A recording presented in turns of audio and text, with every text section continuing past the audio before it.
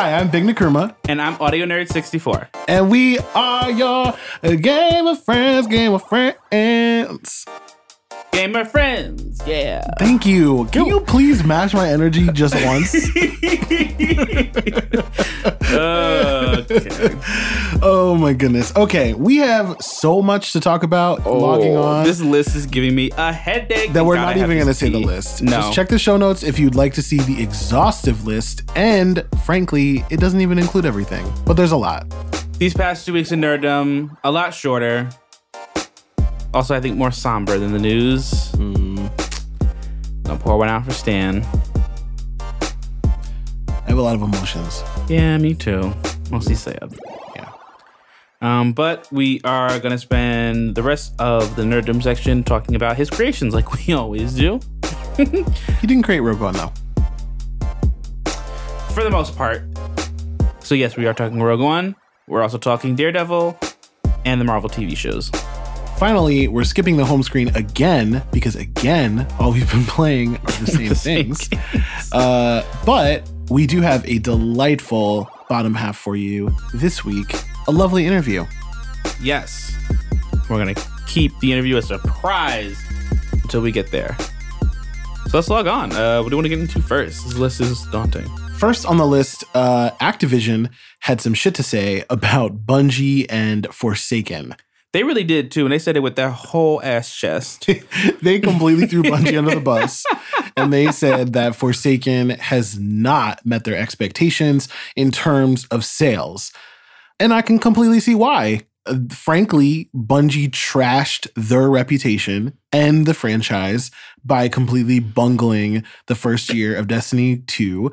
And I can totally understand why people who were bought into Destiny 2 because of the end of Destiny 1, after it had the same cycle of problems, you know, you fool me once, shame on you, fool me twice. Nigga, no, I'm not buying your game. Okay, George Bush. Look, I'm not particularly surprised by what they said. I think it very much is the sort of, we've been saying it literally since this podcast has started. So here's the thing, though. What I'm worried about is that Bungie will, you know, try to fuck up the game again to make daddy happy. I don't know. Someone from, I don't remember whose tweet it was, but someone was like, you know what? You know, we're not disappointed and we're going to keep making the game for Destiny fans. And that's what our audience is. And I was like, okay, whatever. It was Luke Smith, who is kind of a dick. And he is hopefully not bullshitting. Here's the thing. Luke Smith was the face of a lot of the bullshitting in early Destiny 2. So you have no faith? I have no faith in Luke Smith at all. Oh, no. And I'm really worried that the game that I think is in probably the best place of the franchise, as not just from a critical perspective, but from the perspective of a fan. Like, I am undeniably a fan of the series who has been so mad at it. And I cannot play enough Assassin's Creed Odyssey, which I think is simultaneously being like lauded as one of the greats and also is underrated. It's just so phenomenal. I can't play as much of it as I want to because I cannot stop playing Destiny. I'm playing every night. I was playing before we recorded this and I will go back to playing it after. Well, I mean, it's like, you see, you're stuck between a rock and a light place. And I'm so sorry. I don't know what to tell you. I just don't want them to fold. I just want them to stay the course. Fuck Activision. Give us the game we want. And, you know, maybe their days of lying are over and I have nothing to be worried about. Maybe. We'll find out really soon because the next season starts not by the next podcast episode, I think, but by the one after that. Maybe by the next one. Anyway, soon we will have more details about what this season pass is going to bring to the next year of the game. And I for sure will be talking about that in the home screen. So we'll see what's going to be happening soon. All right, let's move on. So let's get all of these launches out of the way. Okay. There are a ton of game launches. Yes. We had Pokemon Let's Go. So cute. We had The Sims 4 Get Famous. We Also had, cute. There was also. Did you see Tanya DePass throwing shade at the Getting Famous as a streamer? It was very funny. It was not like shade. It was like moderate. Like we'll see how this. We'll see how y'all handle this one. Yeah. Fallout 76 launched. And yes. Ooh, Hitman 2 launched. Some nukes, man. And this one has been out for a little bit, but Walking Dead by Overkill, which are the folks that made Payday 2, also launched. I guess let's start in reverse order, because we do want to talk about some other Nintendo Direct stuff, which is related to Pokemon Let's Go, so maybe we'll do that last. Okay. First up, the folks that brought you all of the game-breaking bugs in Payday 2 that made it unplayable and got it review bombed and all the other nonsense. That's a shady intro. They now bring you a Walking Dead game that really sucks, and I'm mad about it because I was expecting to play it and think it's good, because I wanted next year to do like a review of all the Walking Dead games, because all the Telltale stuff will finally be finished by then. Mm-hmm. And I wanted to also talk about this game, but apparently it's not even going to be worth picking up. Well, who said it? Who said it was trash? Well, the internet, and I kind of trust them. They give me a lot of different opinions about a lot of different stuff. But when it comes to not liking video games, they're really good at making long YouTube videos about why. Mm-hmm. Yes. So monologuing. Just go Google it. Like, I watched gameplay where, it just doesn't, it's not what I thought it was going to be. I thought it was going to be an action adventure game with some kind of cohesive story that, let you build a base and, survive this zombie apocalypse, really take the content that you're given and really embrace it. So what is it instead? It's like bad Call of Duty. Oh. It's like a horde mode with 2 zombies at a time. It just didn't look finished, which seems to be an overkill, recipe. Maybe I'll check out some videos. I'm not a big zombie person, and I feel like I'm a little burned after State of Decay. Man, I'm not a big zombie person either, but I like sucked. the Walking Dead franchise because it's more about the humans. The show was good up until maybe what season? I stopped watching like maybe halfway through season 4 or 5. I stopped watching a few years ago too. Anyway, the point being, the game came out. You can check it out. I would suggest watching some content of it before you go and buy it. All right, whatever. Hitman 2 came out. It did. I didn't even realize. So really, I feel like the marketing push has actually been pretty there. Grad school. Fair enough. Fair enough. I haven't played it yet because I have not finished Hitman. I'm actually very bad at Hitman, so like I don't know if I actually even want to play Hitman 2. Like I'm like frustratingly bad, and it's not a game that I'm like, oh, I want to get better at this. I don't know. So I might not even pick it up, to be honest. It's just so fun to me, all the different scenarios. And I do find it to be one of the few game worlds that allows you to really do whatever the hell you want. It gives you multiple scenarios that you can play out in your assassinations, and there's challenges to do certain things at certain times. And it looks like Hitman 2 is just more of that gameplay. Okay. Which I really loved and will need to finish. Again, Destiny killing a lot of my time. But you could put Destiny down. I could, but it's too good. I'll get to it, though. I'll get to Hitman. Okay. I will. Sure. I do want to play Hitman 2. Fallout 76 launched. I've seen reviews for this game, both raving and scathing. It is quite the polarizing experience. Yeah. It's interesting to see. I think the folks that, are big Bethesda fans, are like used to Bethesda games, are kind of putting up with a lot of the Bethesda bullshit that I think a lot of gamers who aren't like diehard fans are going to put up with. Yes, that seems to be the general consensus. Yeah. It does not look good. I've said this. I said I probably wasn't going to get into it anyway. It's just not my jam. Yeah. I love games with friends. I never was into Fallout, so whatever. Gotta say, what people are saying, even the people who are like, being like, yo, this game is so great. It has like some problems, but it's great. They're not even convincing me either. I just feel like there's like a lot of like stuff you're going to have to either put up with or get over to enjoy this game.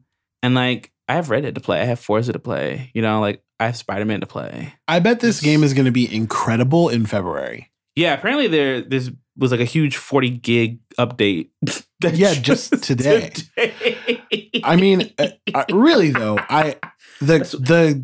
it's not that the mechanics of the game are bad. It's not that the content of the game is bad. It's not that what they're going for is bad or doesn't work. I mean, as you said, we have like Bones of Feet members who are calling this game of the year. I mean, maybe kind of ironically, but like, what was that? That GIF was, oh man, who did that? What GIF am I thinking of? I don't know. Who said that? That was it. I'm sorry. Wow. Okay. Anyway, I'm not trying to rain on anyone's parade. I do think that PC players, probably more so than console players, have a lot to gripe about. Their shit was getting deleted off the PC. We've already talked about it. We did already talk about it, so there's no length. Yeah. Suffice to say, the launch did not solve them. And, a lot of people are having a shit ton of fun. Some people are launching 3 nukes at a time and crashing destroying the servers.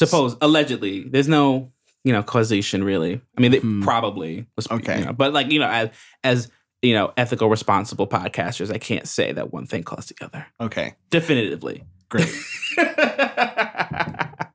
Oh boy. More power to you. I hope the update gives you all some solace, some joy. Sims 4 Get Famous. The first Sims 4 expansion that I did not immediately purchase and play. I know. Okay. That was a lot. I never liked the famous system, the celebrity system. Right. Which you talked about. I have talked about that. And from all of the pre-game stuff that I saw, there's not enough else in the game that I'm like super into. The world apparently is kind of small. The careers are not something that I would probably prioritize, having one of my Sims do. Okay. And because of that, I'm just not like jazzed. I'm not saying that I'm not going to buy it because they did add a bunch of other stuff in a free update that I do think is crucial and will completely change the game, like terraforming. You can finally do terraforming with the landscaping. You don't have to hide houses in like shrubs and stuff like that to make it look like it's taller than it is or that it sits on a hill or something. Mm-hmm. You can just do that in the game now, which is a huge deal. They added the burglar stuff back in, which I think I've referenced. They did add a new career, which I also think that we've talked about. So, there's other stuff that I do want to check out. So I think over the holidays is usually when I get my Sims on. It just seems to happen that like, the week of Christmas or something, that's what I feel like doing. I feel like sitting in front of my computer and playing with my virtual family. Oh, that seems dark. It does. I mean, especially since you're going to be down traveling with your actual family. So there's that. Well, who needs them? Anyway. Wow. I hope. I'm kidding. But yeah. Excited to get into that once I have the time. Finally, we have the Pokemon Let's Go launch. That's right. Looks totally adorbs. It does. I'm probably not going to get it. Nah. I mean, I want the Pokemon game that's coming out next year. That's what I want. Which one is that? No, they're making like another Pokemon. Oh, okay. This is like Pokemon. Let's go. Cute. I feel like, this is like the maybe the in between Pokemon Go and your actual Pokemon game. If it were free and I had a Switch, I would totally play it. Right. I just don't know that I want to pay money to play this. Not to say in any way that it looks bad. I do think it's a Pokemon game. Yeah. And apparently if you, walked around and you're still playing Pokemon Go, because some people are, you can like import and stuff. So more incentive for them. Ultimately, I'm just jealous that I don't have a Switch, because I do think that if I had a Switch, I would probably have bought it. Wow. It's easier for me to say that I'm not going to play it. And now you're like, well, if I had a Switch, maybe. Well, that's the thing. It's easy for me to say because I don't have a Switch yet. So I can say that I'm not going to, and I probably won't. You literally cannot. Well, I'm going to have to buy other games. So when I buy the Switch and I buy a bunch of games, I don't think I'm going to prioritize Pokemon Let's Go. Fair enough. But I'm incredibly excited that the next fully fleshed Pokemon game is coming to Switch and is next year. Oh. All right. Continuing in Nintendo news, Waluigi fans can suck on it. Specifically, they can suck on a big old piranha plant because that little fucker got to be a character in Super Smash Brothers before Waluigi, and there is nothing holy and sacred in this world, and I hate everything. Honestly, I've said before that like they keep just telling us everything that's going to be in this fucking game, and I'm like, there's no other surprises. I'm actually kind of glad that they told me this one, because I would have been pissed off. It was like a new challenger, and I'm like, is that a motherfucking piranha plant? and then it actually is a motherfucking piranha plant. Girl, they could have kept that one. Oof, Lord. I'm just mad on behalf of Waluigi. I feel like this is like dirt. This is salt in the wounds. Like I feel like this is like maybe they were like saw this uproar about Waluigi and they're like, you know what? We're gonna fuck with these guys. There's a rumor that Waluigi will end up being a playable character and that it's just like kind of a joke. But it's taken too far. It is. First of all, it's taken too far. If it's a joke, it's taken too far. If it's not a joke, I'm sad.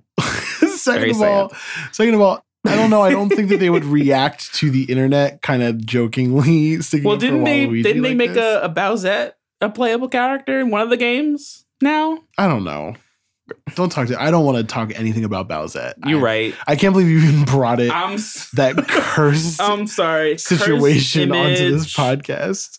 Ugh, oh my God. Disgusting. It was so gross. Anyway, the rest of the Nintendo Direct stuff was really cute. They had basically like an apocalypse video. You should definitely watch it. Kirby's awesome. Kirby. But yeah, I'm just counting down. It's really close. Super Smash is coming very soon. I feel like I'm not in any rush to play it now because I know everything that's going to be in it. I was going to be like, shut up. You're going to be first in line. You're going to be camped out. Excuse me. I don't do that. I do not do that. Yeah, that's exactly what you're going to be doing. I'll just pre-order it on like Best Buy because fuck Amazon. But yo, I'm excited. I bought a PS4. That's right. The other day. I got some great games. I'm very excited to do a late to the party segment where I talk about all these single player games. We'll just have Chase come back on the show and be like, I told you so. Detroit Become Human I'm gonna play it first. Doodle. I'm gonna play Detroit first. Anyway. It's like kind of in my veins now. I'm like, I have 3 cubby holes on my entertainment center. Now 2 of them are filled. Just and now waiting. I need the 3rd cubby hole filled. Although, do you want to put the Switch in the cubby hole? Because you can pick up, like, I feel like it'll be inconvenient to pull the thing out from. Only when it's like mounted, Fair enough. Like if I'm doing it on the big TV. And to be honest with you, most of the time I probably will. I just want to play. How you going to play with someone if you are hogging the thing laying down? Who cares? Get 2, play online. Oh, I'm kidding. No one has money for that. Goodbye. So, let's move on. Let's move on. Still more news. let's move on and talk about the Riot Games class action lawsuits. A lot of lawsuits in gaming lately. Yes, we will get to all of them. But the first one, so we covered this a few episodes ago. We talked about the culture of sexism at Riot Games, Yes. and how women and other folks at Riot were just being treated like dog shit. The whole article is, we can do it justice. You should absolutely go read it if you have not done it. We will link it again in the show notes. But suffice to say, they're getting their asses sued, and they completely deserve it. It seems as though the gaming industry is figuring some shit out. I think unionization is on the horizon. Hey, I see it coming. Hey. Yeah, depending on how far it goes, I think it could set a really good precedent for those who work in the gaming industry. I know this case specifically is about sexual harassment and fairly compensating folks. And I hope it just wakes, other companies the fuck up. Like, hey, stop treating people like shit. Can you do that? No, they probably can't. What was the other lawsuit? Oh, so Block Boy, the shoot, the hand in the kicking thing. That is, made, I wouldn't say black people, niggas knew. Oh my God. And I think and Fortnite made it famous, quote unquote. No, they didn't. What? They didn't. You know what I'm trying to say here? It's like, white people found out. White people found out. They Christopher Columbus it. And he's trying to get his coin, and I'm here for it. Apparently, dancing is copyrighted. Like, okay, so this is very interesting. I don't take this for legal advice because I only took one copyright course. So I was like, when I first heard about this, I was like, okay, yeah, no, they totally have a case. Because, so the basics of copyright is once something is in a form that you can, copy it from, then you're protected. So like if, you wrote something down on a piece of paper, someone can copy that. A song, it's in a place that someone can copy it from, right? Okay. And also choreography is included in this. So like back when choreography was like first introduced into copyright law, it was traditionally like written down, like do this move. And there were like diagrams to like show whatever. It was like written down on pen and paper. So my gut reaction was like, oh, okay, no, these guys have a case because like it's in a video. You can clearly copy it. You can hire somebody to do a motion capture, put it in a game, boom, right? So apparently this Pitchfork article came out and was like, dropped some knowledge.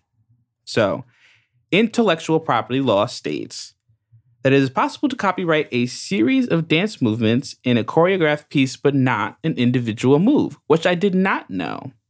And that seems like a really like wild loophole to me. That's not like, because that to me is like, oh, I can just, take this page out of so-and-so's memoir and put it in my memoir. Or I could just take this shit from this song and just throw it in mine, which wouldn't fly. So I don't understand like why it flies in dance.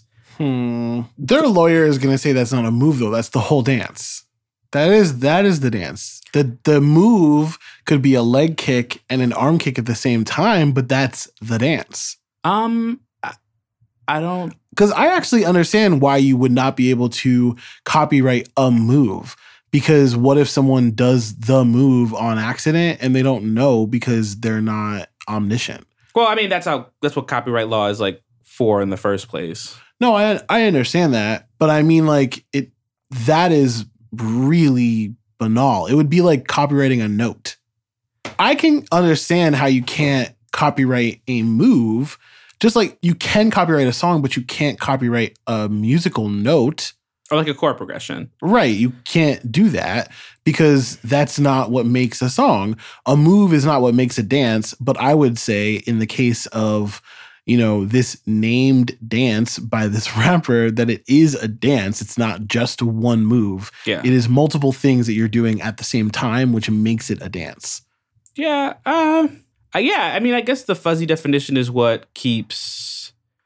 who owns Fortnite? I would love to work on this case because euphemistically, they've even called it a Fortnite dance. Like it's a dance, even colloquially. Yeah. It's not the Fortnite move. It's the Fortnite dance. It's messy. And it's just kind of like shitty because it's like, look, you paid like developers to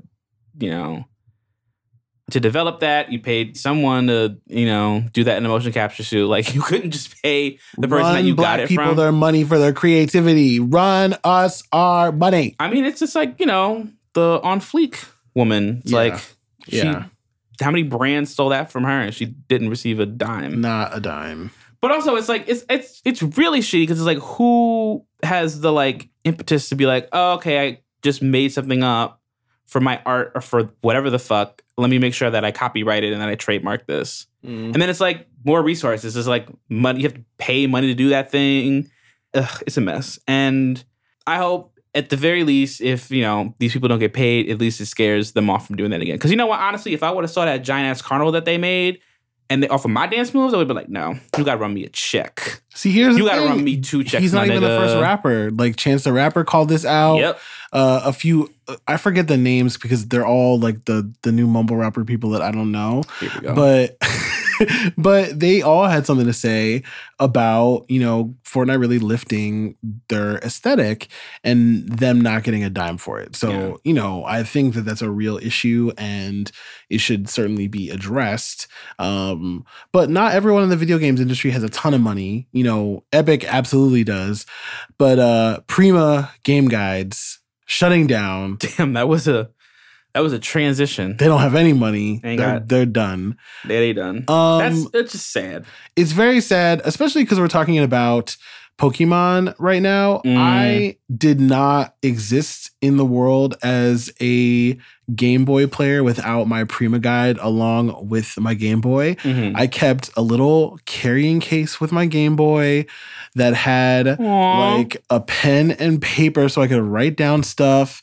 And I always had my Prima Guide with me in like a binder that I kept some Pokemon cards in. I was a nerd and I had a nerd kit. A whole nerd kit. I had a nerd kit when I was like, Pokemon is very serious for me. I can tell. Like, I used to write out movesets. I used to have, before they had these fancy charts and stuff like that, I had to figure out who was going to damage me and stuff like that. And then I would flip to the back of the game guide and see that they had already done that for me and would get mad at myself because I didn't read the whole thing first. And then it became a tradition. I would read the whole Prima game guide. And then I stopped when I got older because it would spoil me. The point is, I have a lot of memories of this company and I'm actually very sad that they're not going to be doing this anymore. Yeah, that is sad. I'm also kind of surprised they didn't like make fold earlier. No, not even fold earlier. Like, make the Switch digital or like have digital supplement in some way. They tried, but you can go on IGN and get all the same information for free. Yeah, they publish their own guides now absolutely for free because they get ad clicks. They don't need to publish anything. It's sad that our entire like entertainment industry is basically built on advertising. It really is. I mean, because I think Prima had a relationship with the developers who would grant them early access to the games and like help write them and things like that. This is not someone who just happenstance was able to publish a book about a game before the game comes out. Right.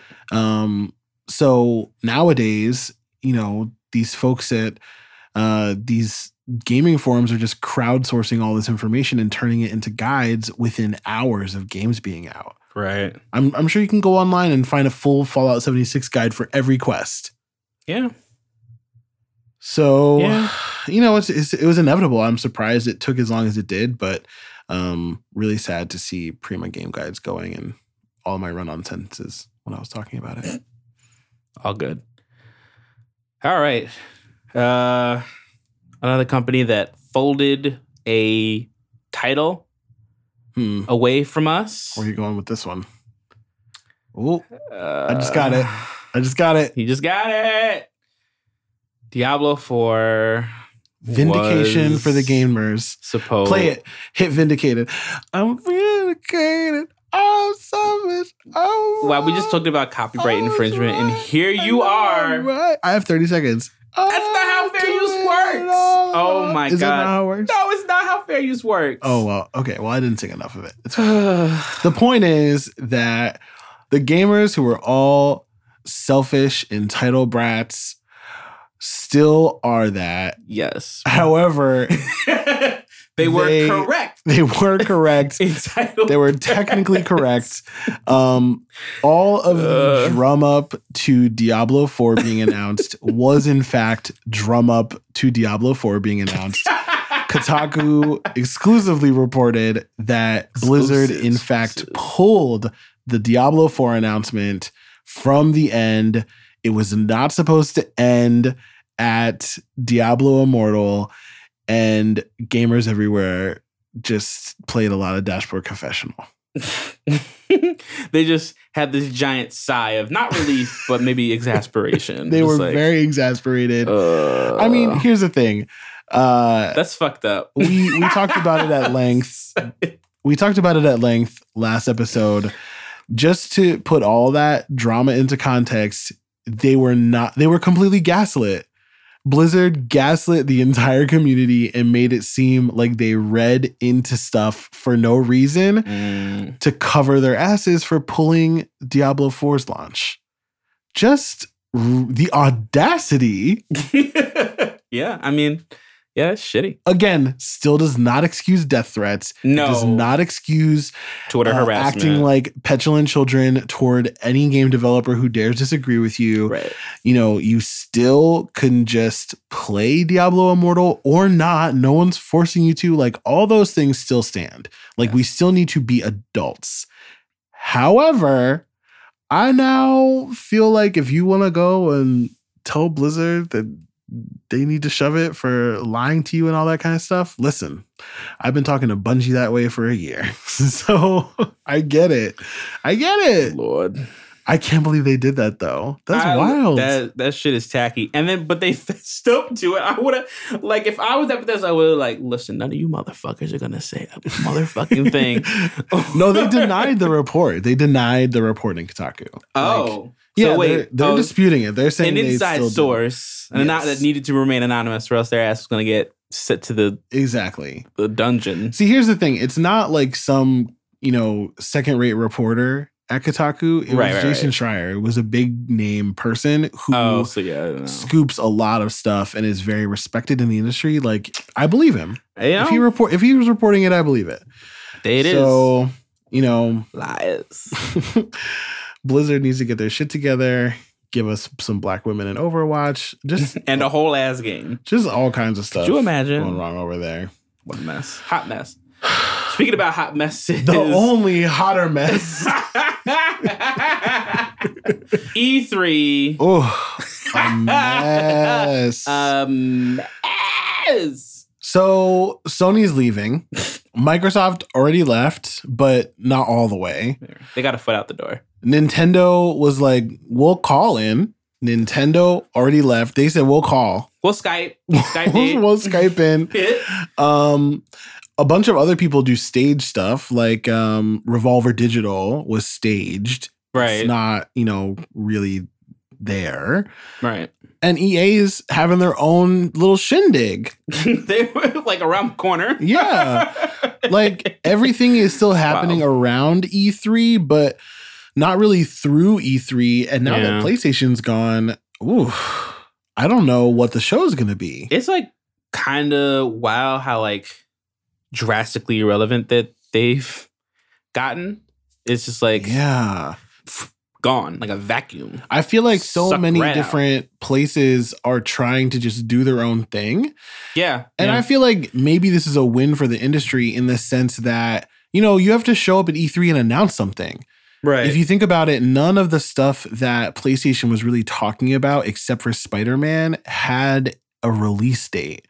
Everything was just kind of coming up. Yeah, that's very true. So what happens if none of that stuff is going to be ready before E3 next year? It means that they're going to have to show all the same games, maybe with 2020 release dates, which means that you're going to have 3 E3s of the same stuff. I can see why you wouldn't want to put yourself in a position where you have to come with a great show. Mm-hmm. If it's going to be the same stuff over and over again. On the flip side, I would love to see more of Ghost of Tsushima. I would love to see more of The Last of Us 2. I would love to see more of all these other great games like Death Stranding. So I wouldn't mind it if it was, some of the same stuff, but also some new stuff. Look, I agree, but also I'm terrified because their conference was weird as fuck. It was, and I feel like last year. Now they're completely left to their own devices. It's just I'm just nervous. I feel like whoever was producing that didn't do what they needed to do. I mean, but that's kind of my point, though. Maybe they like need restrictions and parameters set out by E3 to be like, look, this is what you can and cannot do. Now it's gonna be wild. I'm not ready for that. But they're going to be on their own terms, and I think that's the important thing. Yes, the important thing about Microsoft, especially at the last little conference, the Xbox. What's the thing they just had in Mexico City? ID Xbox or something? Yeah. I love that I don't know what it is called. We watched the whole thing. We did watch the whole thing. And, it was a lot of the same stuff as E3, but there was also new stuff. And I thought it was fine. Yeah, it was cute. I'm excited for a lot of the games coming to Game Pass because I already paid for Game Pass. So. Yeah, I just think I get both reasons. I get why it's like a big thing that makes really good business sense for Sony. And I also get why some people are fearing the worst. And, I don't know. We'll have to see what E3 is like. Maybe by the time we actually get to E3, it's not going to be anything. You're like, we have just one. Hey, man, we'll be able to go. Nothing's going to be there, so we'll let the gamer friends like, okay, yeah, sure. Come over. Oh my goodness. Finally. Oh, Jesus. Finally. Jesus. It's getting to be the end of the year. Yes. People are thinking about the best games of the year. Oh, God. They're thinking about giving those games some awards. They're thinking about the Game Awards. Wow, you really did that. Good job. Thank you. So I checked out the website. This looks like basically the Player's Choice Awards. It is basically a big popularity contest. Well, whatever. The categories don't make any fucking sense. Yeah, the categories are a hot mess, but it's not the first award show that I've seen with messy categories. I just don't understand how Far Cry 5 is not an action-adventure game, and I don't understand why Monster Hunter World got nominated for Game of the Year, and I don't... You're like, it was trash, and you didn't even play it. You still haven't played it. I have played it, remember? Oh, that's right. You hated it. I did. I hated it. There's just a bunch of things that I don't understand. Also, you're nominating Fortnite into a category. It's going to win.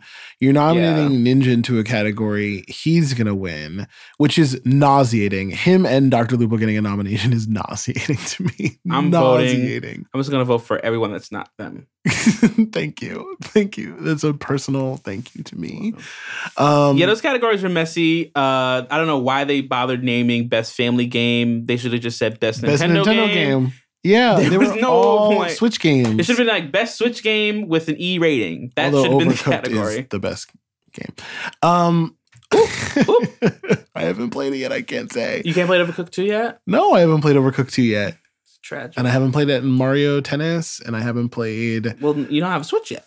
I know. So it's easy for you. That's the thing. That's the thing. Anyway, we'll put some links in the show notes, but interested to hear what folks' reactions are to these nominations. I gotta say, Assassin's Creed Odyssey is my dark horse for Game of the Year. I'm gonna play God of War before I come to a conclusion, but from my own top Game of the Year list, I'm really feeling like I want to give it to Odyssey. We've talked about this, and I'm gonna save it. Yeah, we'll definitely be getting into this a lot more in the future. All right, let's get into some nerdery.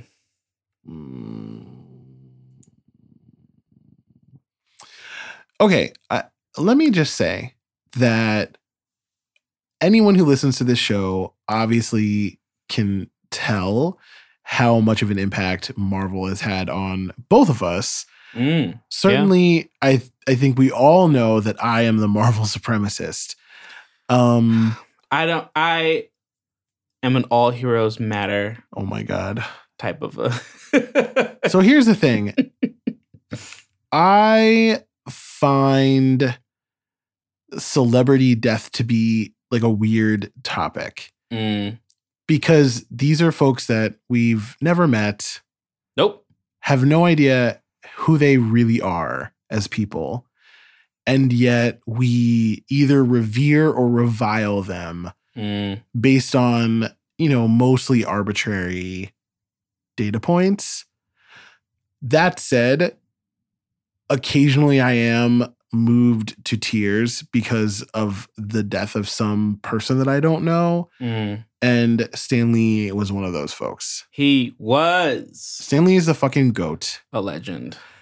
I know that there have been some controversies about him. He wasn't perfect at all, by no means. Yeah, I know that there's a lot of stuff that, came out that ended up not being true. And I also have seen some racism accusations, which I really looked. Like, I really looked hard to find what they were talking about. And I think the most damning thing that I saw was that apparently someone asked him about whether or not Spider-Man should stay white for the most recent Spider-Man reboot. And he was like, yeah, because, that's how I drew him. And there's a bunch of other black characters. And if you'd like it, if he was black, then that would be great. But he's not. And so, don't have to do anything. It was not a condemnation. It wasn't like, hell no, let's keep Spider-Man white. It wasn't that kind of reaction. And I he just was like, well, sorry, it is what it is. Yeah, I disagree with him. Like, let me be clear. I disagree with him. I think that's an, archaic attitude. But he was an old man. I don't think that was a racist thing to say. I don't think it makes him a racist. And frankly, I think the fact that he was so outspoken about race his entire career, like you can go and read his little blurbs in the comics from 50 years ago talking about racism. There's a really powerful one that was getting passed around in the issue after Martin Luther King Jr. was assassinated. Like, this is not a man who shied away from talking about race and making sure that people felt included. Maybe he didn't do it fast enough in a big major way, and maybe it took a long time for gay characters and characters that aren't black but aren't white either to kind of get their shine. But I think that what we have in the Marvel Pantheon today is, pretty good. I think that there's a pretty good diversity of heroes. We can always keep improving. And I'm grateful to the foundation that he built for decades of his life that have given, me and a lot of the people in my life so much enrichment. And I just will be forever grateful to him and his legacy, and to the whole team over at Marvel who, really laid the foundation for so much of my childhood and adulthood. So pouring one out for the iconic Stan Lee. Enough said. Sad. It's sad. But hey, 95, to live that long and to see what you created, basically just keep a job to see that built to the caliber that is Marvel, to built to an international audience of people who just fucking love this what is a you long made. way to say that he should be real mad that he didn't get to see the next Infinity Wars. He saw it. I don't think he's ready yet. Oh, he didn't saw see it. Maybe he saw a rough cut. Oh. I don't want to think about Stanley not seeing. God is going to Infinity screen War. it for him in heaven. There better be a Marvel movie theater in heaven. Oh, man. If I die tomorrow, I'm going to see Infinity War Part 2. I need to know what happens. I need to know how they get them back. Oh, my God. Well, yeah. Stan Lee's R.I.P. in the Stan. Soul Stone now. Well, let's talk about a few of his creations. Yeah. How about that? Daredevil. Which is not really one of his creations. Which is not, actually, is not one of his creations at all. He had no hand in Daredevil. Holy shit, we finally got, kind of into the meat of the season. We got past the epic one-shot fight scene in the prison. Look. Give them an Emmy. Give them an Emmy. Whoever did the choreography, whoever filmed that, they just needed to do everything. Like, imagine if you would have saw, like, Luke in a scene like that, or if you saw Danny in a scene like that. Like, what? It was so good. Because remember when I was like last week, or like 2 weeks ago, I was like, yeah, I feel like, like, especially like Luke Cage and Iron Fist, they're kind of just like, meh sometimes. And like, they look cool, but like, they don't go all the way sometimes. And I feel like Daredevil, like, does it. Daredevil goes all the way. And sometimes it doesn't work. The montage where they go into Bullseye's, like, childhood was a little weird. I liked it. You liked it. But I think that's taking the risk. And I obviously, like, I feel like Daredevil probably has a much bigger budget than... They clearly have a bigger budget. Clearly have the budget to do whatever the fuck And it's what we were talking about before. They, like, are really trying to make art with these shows. And I think that whole sequence was very artistic. And I think it was revealing both about Bullseye and about Fisk. I mean, between that long, beautiful jail breakout scene, like, I was, like, completely captivated for, like, the duration of those scenes. And I don't feel that way a lot when I watch the other shows. But, I mean, it's like, well, they have the money, so they can, like, do the shit. If, like, you don't give the money, you don't give the resources, then, like, what can they do? Yeah. So it's like, it's not surprising. So it's like, I think watching Daredevil and seeing how great it is, like, more disappointing that, like, the other ones aren't. The other ones, like, couldn't even, like, get to the point where, like, where these showrunners wanted them to be. Yeah. Because they weren't funded. So I feel very strongly about one-shot scenes. I remember the first one that I ever saw. I went and saw Children of Men in theaters. And there is one in particular at the end, although there are several one-shot scenes in the movie. Mm-hmm. There's one in particular at the end, which I believe is over 10 minutes long. It is, a really good chunk of incredible, incredible footage. And the subject matter, as well as the intensity of the scene, it just left a mark on me, and I think about it all the time, actually. I constantly am thinking about that scene. And when I first watched in season 1, the fight scene in the hallway, which was the very long one-cut scene in the first season, I felt a lot of the same things. It wasn't on the same scale as Children of Men. Obviously, it takes place in a hallway as opposed to a city, which the Children of Men one-shot takes place in. But there's just something so remarkable about being on your beat for all those different things, having the right facial expressions, not getting exhausted. Like, that's an exhausting thing to do. And I don't know, kudos to the whole team. I was thinking about this one even more intensely than I was thinking about the very first one from season 1. Yeah. Just remarkable. I loved it. It was so good. So good. I really can't wait to watch more of it. I'm sorry that we've been so busy that we haven't been able to get too much past that. We're a few episodes past that. But we're not halfway yet, I don't think. Whew. These side characters, man. That's all I have to say. I'm tired of Karen. And I'm tired of the quivering. She does. She has like that Olivia Pope. Kerry Washington. Yes!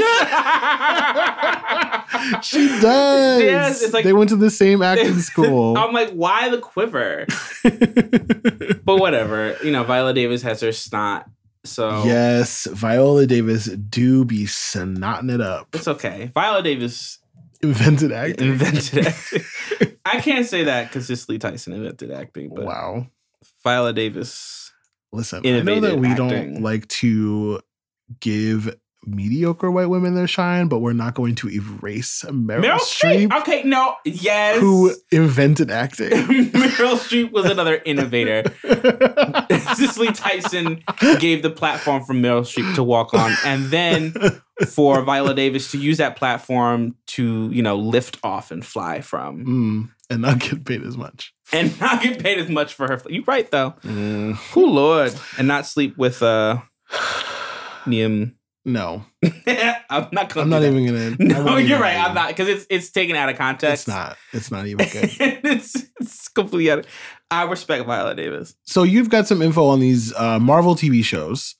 Yeah, of which they've announced, a few solid sets.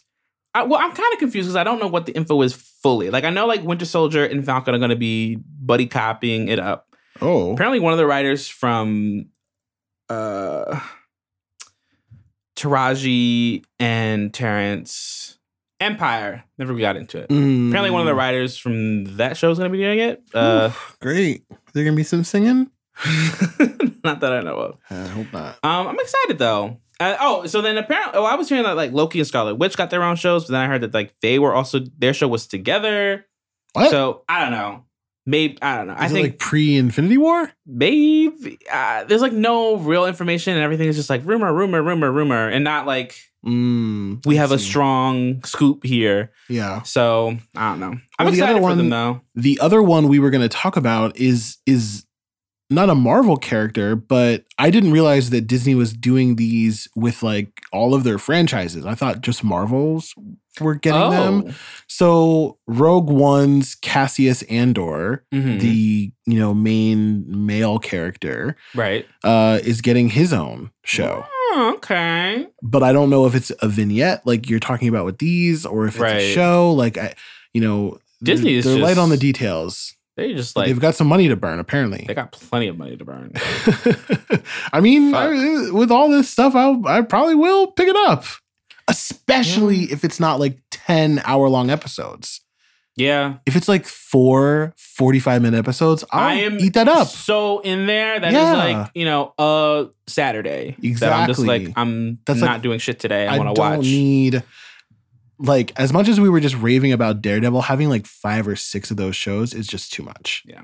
I was just complaining with Willie Green, friend of mine, boss, about all the CW shows. They're like full, like 20 episode seasons with 45 minutes, and like they have all these big crossovers. I'm like, who the fuck is watching 4 shows with 40-minute episodes? I was talking about good shows, but I understand the whole point like that you're making.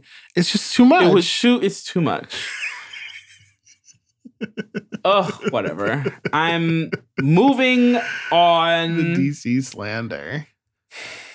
All right. Well, I'm glad that we can end this nerddom section with some DC slander. Thanks. Why wouldn't Nick? Thank you, Nick. You're welcome. All right. Well, it's time for some music.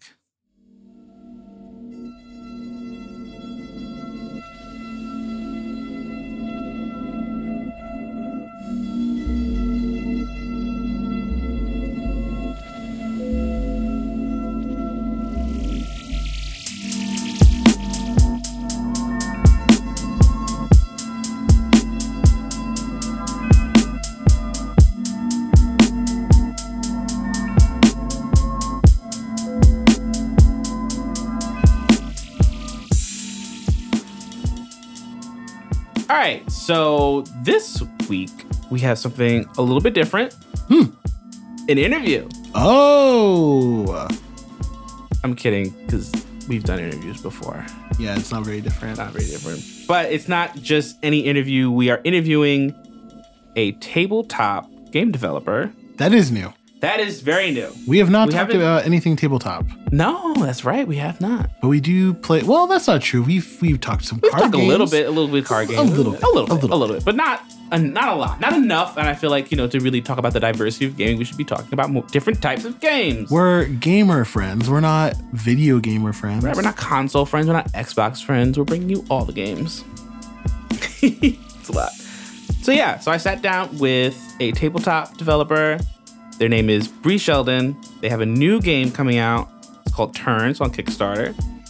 And, well, we did an interview, so I'll let them introduce themselves. I'm Bree Sheldon, and I'm a game designer, journalist, editor, and leadership educator. And I'm here today to talk about my game, Turn.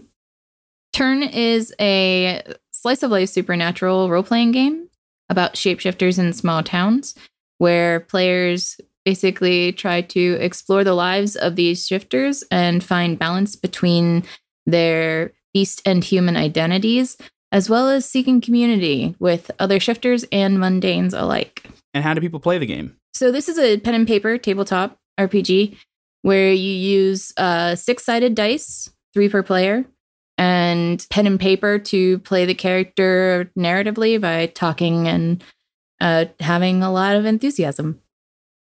So what exactly does slice of life mean? Yeah, it's kind of like The Sims, but like not, because that's like simulated. Slice of life is like maybe eight. You know who? Bree does a very good job of explaining this. Got it. Slice of life is literally the day-to-day life of the character. Okay.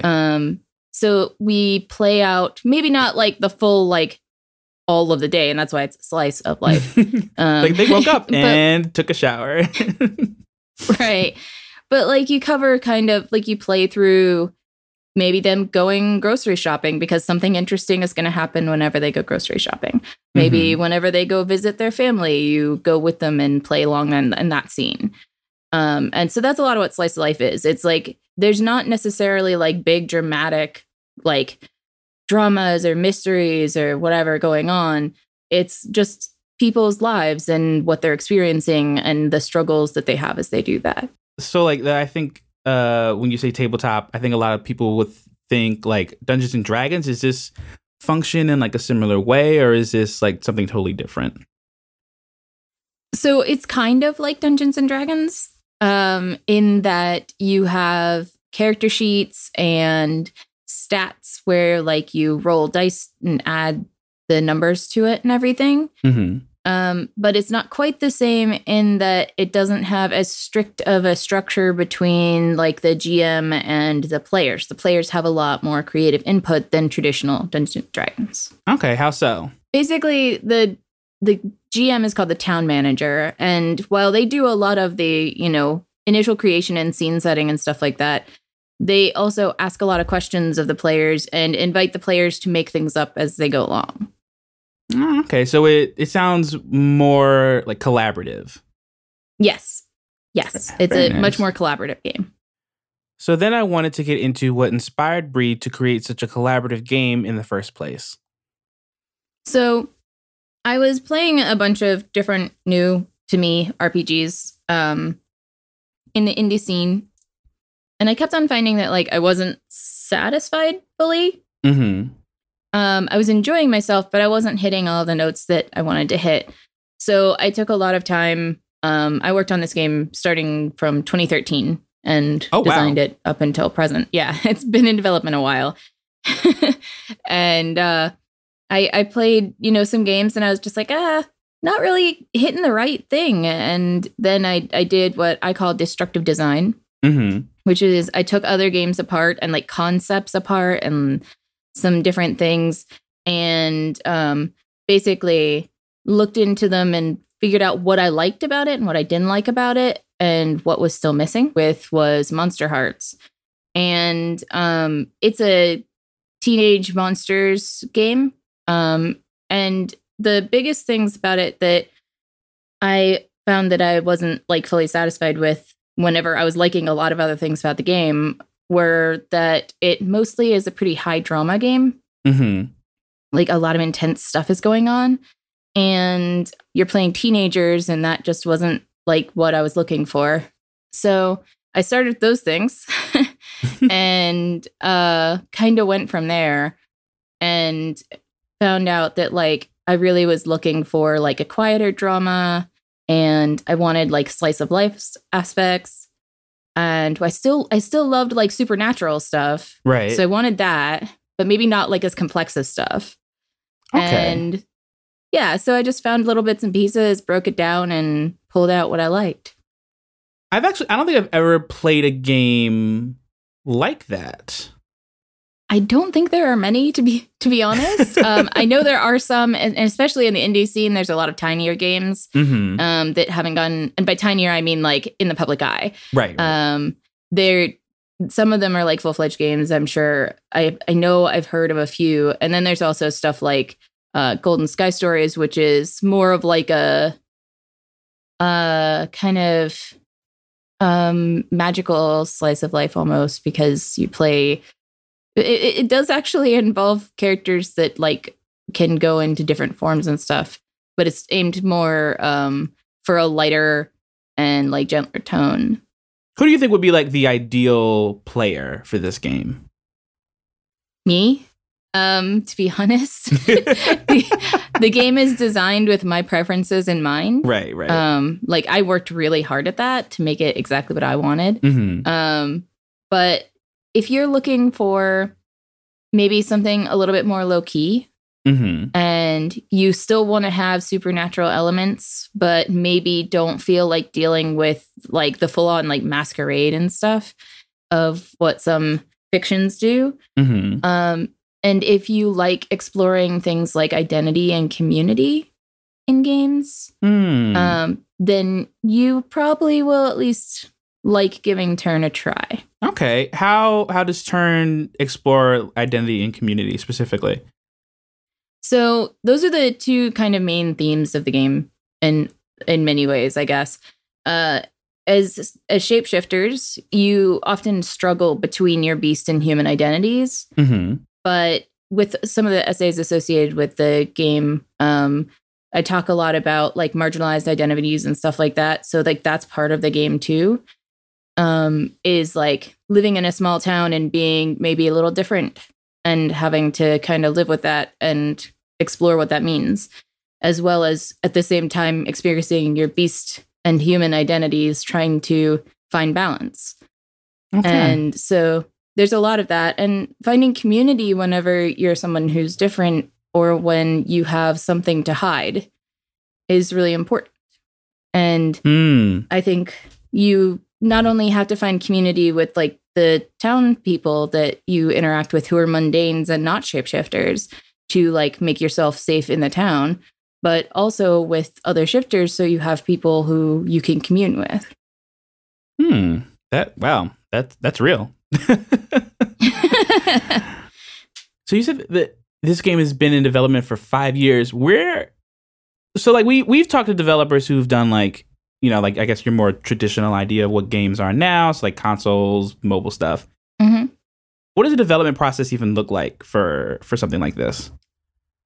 So from 2013 to 2016, I had tiny little notes stashed away in a billion places and never put anything together and never actually fully wrote anything down on paper because I didn't know if anyone else would believe in it. And like, I know a lot of designers who their ideas, they just keep locked up for a really long time and then just like, you know, put it out in little pieces or whatever. I wrote it down in like 2 weeks and have just refined since then. Wow. But it's a lot of writing and a lot of playtesting. I play games online, face to face, with various people. And as much as I say it's a pen and paper game, you can play this digitally. You just use like Google Docs or something like that to manage the documents and keep track of your rolls either in front of you or using like a dice roller online. And it's a lot of it is just very much like, does this work? Okay, let's just try again kind of thing. Thankfully, I didn't have a lot of failed experiments. That's good. I think one of the benefits to doing all the like practicing in my head and like running it over and everything is that I just kind of got past some of my hiccups real early. And some of it was just making sure that I could explain it well to people. That's the biggest part of like development and like putting it together for an audience is making sure it makes sense. So yeah, that was hard for me for a lot of reasons, but I eventually got it, on paper, and it's actually going through an editor still, like to make sure that the final product is the best it can be. Okay. Can you walk me through, I guess more of the like finer details of the development process? So there's a couple of things that I've done, and a lot of it was literally just writing down my thoughts of how I wanted things to work and what I wanted to happen. I used a process called emotion mapping. It's something I've written about on my blog, Thoughty, that is a tool I use to help me understand what I want to design into the game and what I don't. where I draw out emotions, like words that are emotions, basically on a sheet of paper, to kind of put what's biggest and what's smallest and what to highlight and what to minimize. And that was the earliest stages. And I have redone those a couple of times over the process of the project to make sure that I'm meeting my goals and haven't changed my plans. And I also have done a lot of playtesting, which varies from just like redoing town creation over and over to make sure it sounds right and works right, to actually having people at a table or on screen and, playing through a session at a time. And checking probability for dice rolls was something that, you have to worry about whenever you're doing a tabletop game. And it is one of my least favorite things. Because I'm really bad at math. So I had to learn like how probability worked for like a 2d6 dice roll, and that's 2 6-sided dice. And then I decided I didn't like the success rate on that, so I did an optional added die, which improved the success rate, obviously, but added a mechanical consequence and requirement for those things. To make sure that people didn't like overuse or burn out or whatever. And yeah, that's a lot of it, honestly, like, is just the same kind of, here's a mechanic, let's make sure that it works, by like playing it or testing it by itself, like a whole bunch, like re-rolling the same roll a whole bunch of times to make sure that like it feels right and everything, and making sure all of the different bits and pieces interact. It's not a really interesting process, I think, for most people. Like, it sounds super boring. Like, I just do the same thing over and over again until it works. But because that's design work, it's super frustrating sometimes. But I do love actually designing. So it was writing it down for people that actually was the hardest part. Because whenever I tried to explain it to my husband the first time, John W. Sheldon, he's my business partner. He was like, you just explained everything completely backwards. And I was like, I did, and I don't know how to fix that. And so so it was kind of back to the drawing board of like, how do I explain this to people in a way that means they can play the game? And that was the largest part of development has been taking, the little bits and bobs of like, well, these mechanics definitely function now that we've tested them a couple of times. So can we make people understand them? Okay. What? Was that not what you expected to hear? No, that was great. That was great. There's so many. Yeah. Everybody has very different processes, and I think mine is very like uninteresting kind of, because I just kind of like do a lot of repetition and then like I've decided this and I'm done. So it's funny that you say, or interesting that you say that it's uninteresting. I think it's interesting. Well, that's good. I mean, I think it's like anything. Like, or I'm thinking of like how people like, sit in front of computers and code things, and they have to keep coding things and, checking if stuff works, and then they realize that they miss a semicolon or something, or whatever you're creating. I feel like the design process is very much, I have this little piece, let's put it together. Does it work? Does it not work? Mm-hmm. And, just keep going and go. And I'm curious to hear more about what it was like when people were first interacting with the game and first learning it. Because I think like that is like probably one of the hardest parts, as you just said. Oh, yeah. It was pretty rough. Like, it was overall positive reception. I had a lot of enthusiastic friends who like were willing to take a look at it, who are also designers and could give me, critique and stuff like that. But the biggest thing is kind of making sure that people understood how the game was played, because As Turn is a quiet drama and it's a slice of life game, and it is not intended to be played kind of to the hilt like a lot of RPGs are. Right. And like, it uses mechanics that are like a shade off of Powered by the Apocalypse, kind of. I did destructive design of Powered by the Apocalypse game to help inspire, some of the like the dice rolling is 2d6, which I learned about 2d6 through Powered by the Apocalypse. So yeah. And like some of the things in the game are called struggles, and they're kind of like moves, but like super not actually moves. And don't function like them, and it confuses people when they try to use them like moves. So that was actually big. That was a really big thing. It was really challenging because like people had to like be like, no, you have to kind of change what you're doing a little bit before you play the game. Can you explain more when you say they're like a shade off from these mechanics in this other game? I'm interested in like what specifically did you have to change to have those mechanics suit what you wanted to do? So there were some pretty significant changes to talk about the dice rolling. It's 2d6, but there's an additional die, and the rolls don't predict success or failure in turn. In turn, you succeed at what you're trying to do. It just might take time, and it will have consequences, which is a huge change from a lot of games. And so it's not like Powered by the Apocalypse anymore. Like as soon as I added the third die and then I said, you succeed, that just like threw everything off. And for like the struggles, the way they actually work is you're always rolling against a penalty, and they only define the consequences. But they're like Powered by the Apocalypse games in that they're fiction forward, kind of like you do them because of what happens in fiction. Okay. And they use a specific 6-, 7 to 9, and 10 plus ladder. So they're like just similar enough. And then whenever I like introduced some people to the game, they were just like, but this doesn't work like a move. What are you doing? And I was like, it's not supposed to. It's supposed to do something completely different. Right.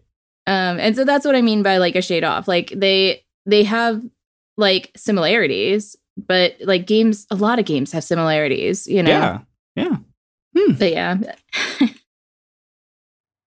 So I'm just going to come back and interrupt for 1 second. Basically, all you need to know is that Powered by the Apocalypse is basically like a more strict Dungeons and Dragons. Basically, the moves that Bree is describing here define the whole game and what you can do in it. So I understand the confusion.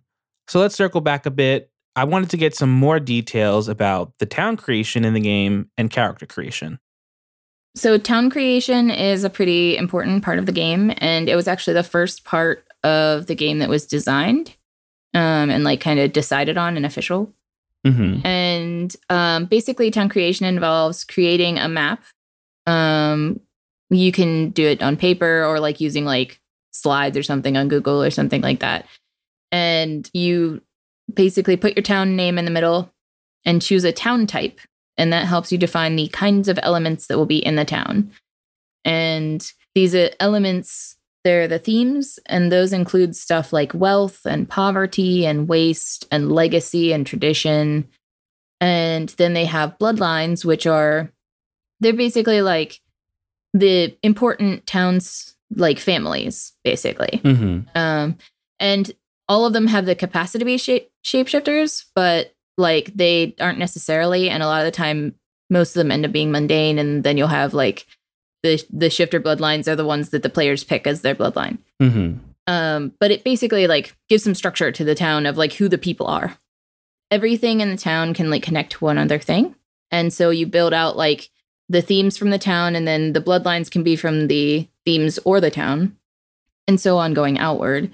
Whenever you add in locations, which are places where the shifters in whatever form happen to spend time, and events, which can be historical, recurring, or like ongoing. They can be anything from like a current crisis in the town to something like, we had my favorite one still, 13 Dead, no one talks about it. And it was supposed to be like years and years ago that this happened. But it still reflected on the town that this bad thing had happened. So you basically build those up. There's a certain number of each of them based on like how many players you have at the table.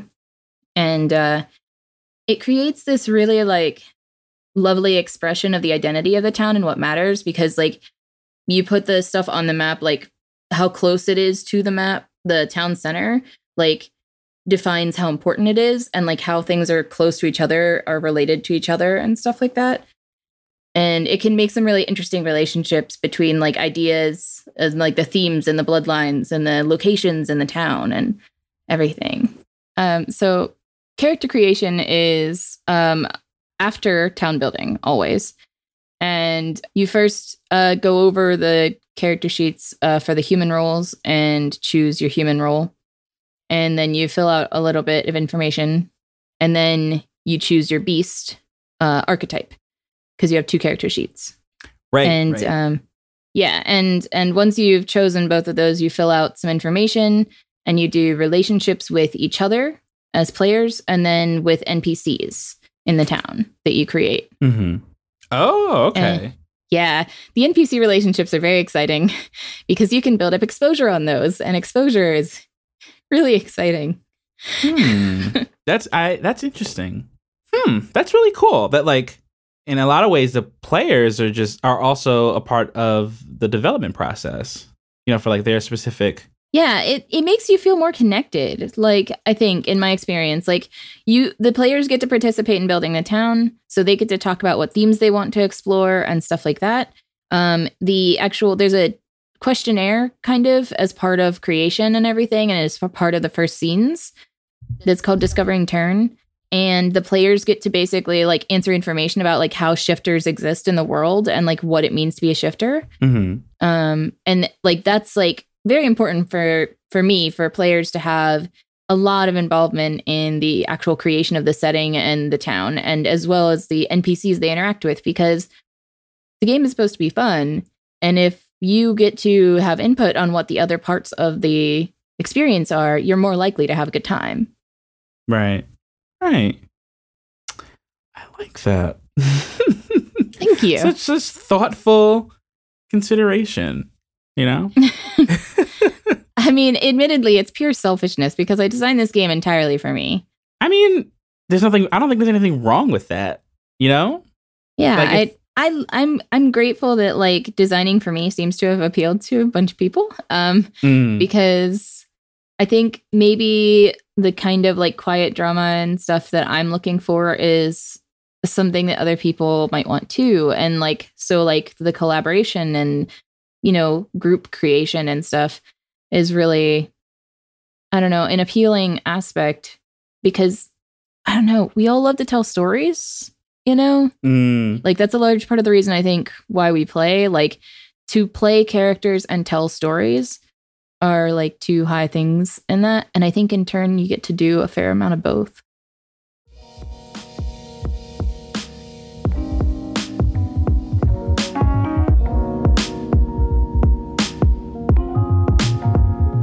So where is the game now?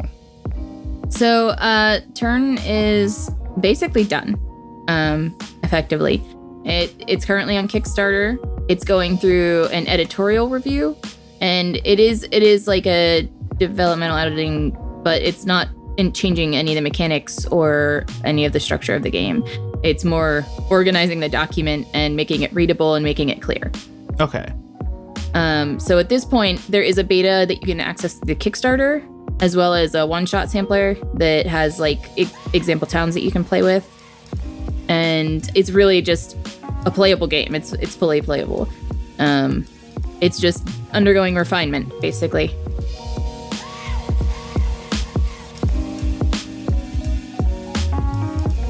So at this point, I was like, oh, should I ask about like why a Kickstarter? And you heard the raw interview, so you know I was like struggling. Because I don't know, to me, the answer seems obvious. Right.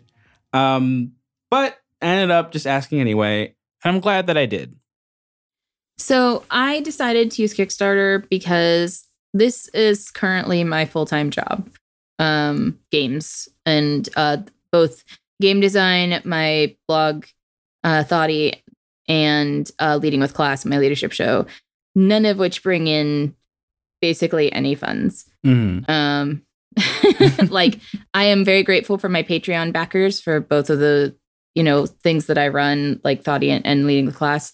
but it's just compared to expenses in this day and age, it's not really a thing. And while I share an income with my husband, he pays for like our house and like some of our bills.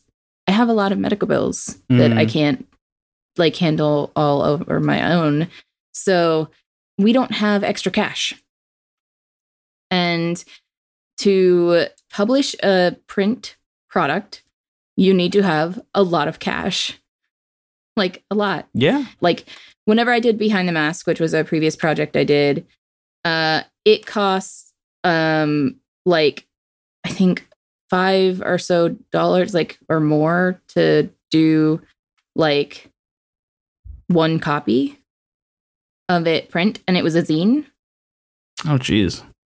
For a lot of the quotes that we got, like with volume, it gets reduced, which is part of the reason why you do a Kickstarter, to get tons of people to, contribute and order a book, so that you can provide it at a better margin and make some money off of it. Right. But part of it is like printing costs money, editors cost money, and it's obviously being edited by someone who isn't me. Mm-hmm. I need layout, I need art, and that's a lot. It's a lot of money. Like the Kickstarter goal is 10,000, and we're very close to that, thankfully. Awesome. Congratulations. Because I know that is not an easy feat. No, it's really not. We haven't reached it yet, but we're very close, and I'm very grateful. And like that, I only get paid, like me personally, $300 out of that. If we hit goal. And I've been working on this for 5 years. Yeah. Shit. So it was a hard choice, but it's the only way I could afford to pay for the art and the editing and the layout and the printing to get the product out there that I think Turn should be like for people to consume and play. So yeah, it's kind of gross capitalist thing. It sucks. Like I'd rather not do it. I'd love to just be able to put it up there and be like, hey, but the game has actually been free online in a playable form for at least a year and a half. Mm-hmm. So like, this is really just like the kind of point of absolution for the product to be what it's meant to be. Right. Yeah. I mean, yeah. It's just, it's such a bitter answer. I'm so sorry. No. I mean, it's the truth. And, like I get it. I'm newer to the content creation world, but I've always been a musician, and an artist, and I understand. I get it. Oh my God. Yeah, it's very challenging. Yeah. Well, I am happy to hear that you are close to meeting the goal. So that's good. It's, that you have the engagement there. Yeah, I'm super hoping we hit it so we can get to the stretch goals that we have been trying to get to. Ah, okay. And those will be unveiled whenever we, hit our goal, or shortly after, depending on when the goal actually hits. Like, right. If I'm sleeping, it will wait until morning. So, spoiler alert, Turn did in fact reach its goal. Congrats to the team at Turn. But like Bree said, there are stretch goals for those who want to contribute, and these add more goodies to the game. I'm going to lift this straight off of Bree's Twitter, but that includes beast archetypes, human roles, and different cultures and locations. All the console folk can just think of it as like tabletop DLC. You have until the end of the month, November 30th, to contribute, and a link is in the show notes.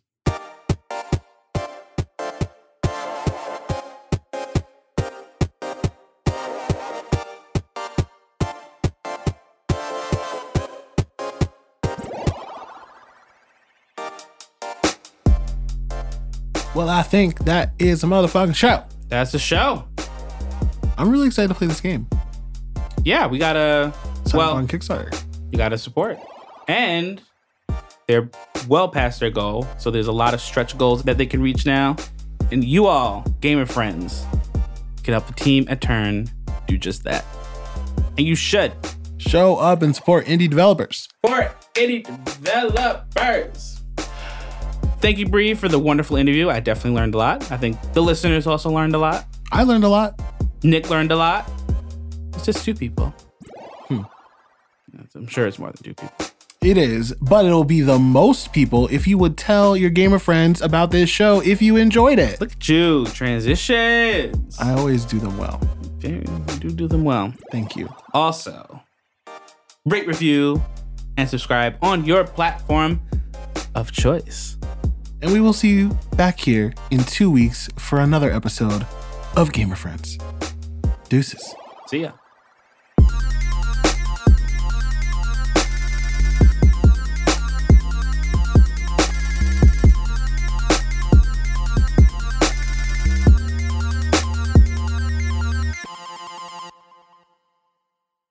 Was there anything that you wanted to add to the interview?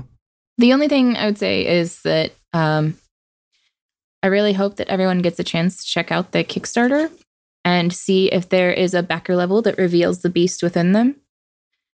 And that whenever they do get to play, they find balance and community, because that's what this is all about. All right. You've practiced this, I can tell. Believe it or not, I haven't said that exact thing at all. Oh, well, all right. Well, that definitely has to go in the episode then. That was great.